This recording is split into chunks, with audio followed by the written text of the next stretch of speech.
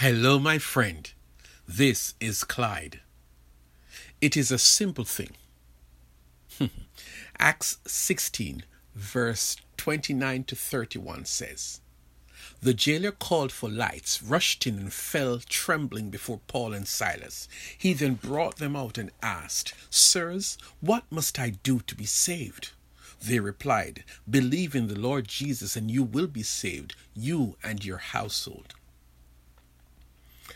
I was once talking to a lady who did not believe in Jesus the way I do, and in our conversation she said that she could not buy into the process by which people became followers of Jesus. "It is too easy," she said. She was of another faith community in which rituals and traditions and observing many rules all play an integral part in determining whether you are one of them or not. Paul and Silas were in jail overnight for a crime that did not warrant the punishment. These two followers of Jesus were being harassed by a young girl who was possessed by an evil spirit that could predict the future. Some men used her to make money. What she was doing on this occasion was mockingly announce that Paul and Silas were showing people how they could be saved. Paul knew that it was the evil spirit inside of her mocking them, and one day he had just about had enough of this menace. He turned around and he said to the evil spirit that was inside the girl, "In the name of Jesus Christ, I command you to come out of her." At that moment, the evil spirit left permanently. Well, her management team realized that the flow of income from this girl's weird skills had just dried up, and so they made a citizen's arrest. They took Paul and Silas to court the same day and announced the charge. "These men are Jews and are throwing our city into an uproar by advocating customs unlawful for us Romans to accept or practice." Ooh. That charge was openly confirmed by the crowd who supported the handlers of this girl. The judges ordered that Paul and Silas be severely beaten with rods, and afterwards were thrown into jail, and the jailer ordered to guard them carefully. Well, later that night, while these two prisoners were singing, there was an earthquake that opened the prison doors. The jailer was sure that all the prisoners had escaped and was about to kill himself when Paul shouted, "Don't harm yourself. We are all here." The jailer could not believe what he was hearing.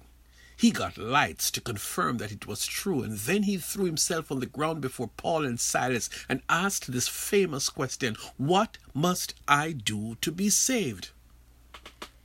You see, the jailer realized that all the time Paul and Silas were trying to tell people in that city that they needed to get saved. On this occasion, the jailer had seen how people who are saved deal with crises. They were beaten the day before and thrown into jail. Here, instead of cursing the system and complaining about their injuries from the flogging, they were singing praise songs. Who sing praise songs while they are in jail unfairly? Who sing praise songs after being whipped and beaten as they were? And as if that were not enough, the earthquake caused the prison doors to be opened. These guys had the perfect opportunity to escape, but instead, they remained.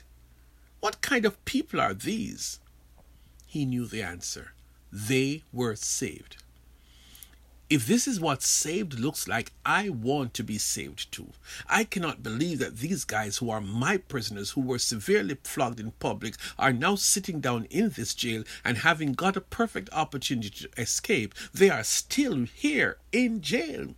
And these men saw that I was about to kill myself with my own sword because they knew that if anybody had escaped, I would be in big trouble. And they cared so much that they stopped me from my madness. They stopped me from killing myself. What kind of guys are you? Oh, I know. You are saved. Well, what must I do to be saved? I want to be like you, and I can't wait any longer. Well, listen to Paul's answer. Believe. Believe in the Lord Jesus, and you will be saved. That's it. There has to be more than a person should do in order to be saved. Well, let us see. John 3:16 says, "For God so loved the world that he gave his one and only Son, that whoever believes in him shall not perish, but have eternal life." The passage says it. Believe. How about this? Romans 10 verse 9 to 10 say, "If you declare with your mouth Jesus is Lord, and believe in your heart that God raised him from the dead, you will be saved. For it is with your heart that you believe and are justified, and it is with your mouth that you profess your faith and are saved." Believe and say it. This last quotation from Romans says that when you believe in your heart, you are justified. What does it really mean to believe? It happens at the heart level, my friend. Jesus was sent to earth to show humans the way back to God. The whole human race, every single one of us, was not in a relationship with God. We were sinners from before we were born. The message to the world is that every person who believes that Jesus is the Son of God and that he was crucified, died instead of us, and he was buried, but 3 days later he came out of the grave alive and promised that he can never die again. If you believe that, you are saved. Why? Because he is God. And God does not and cannot die.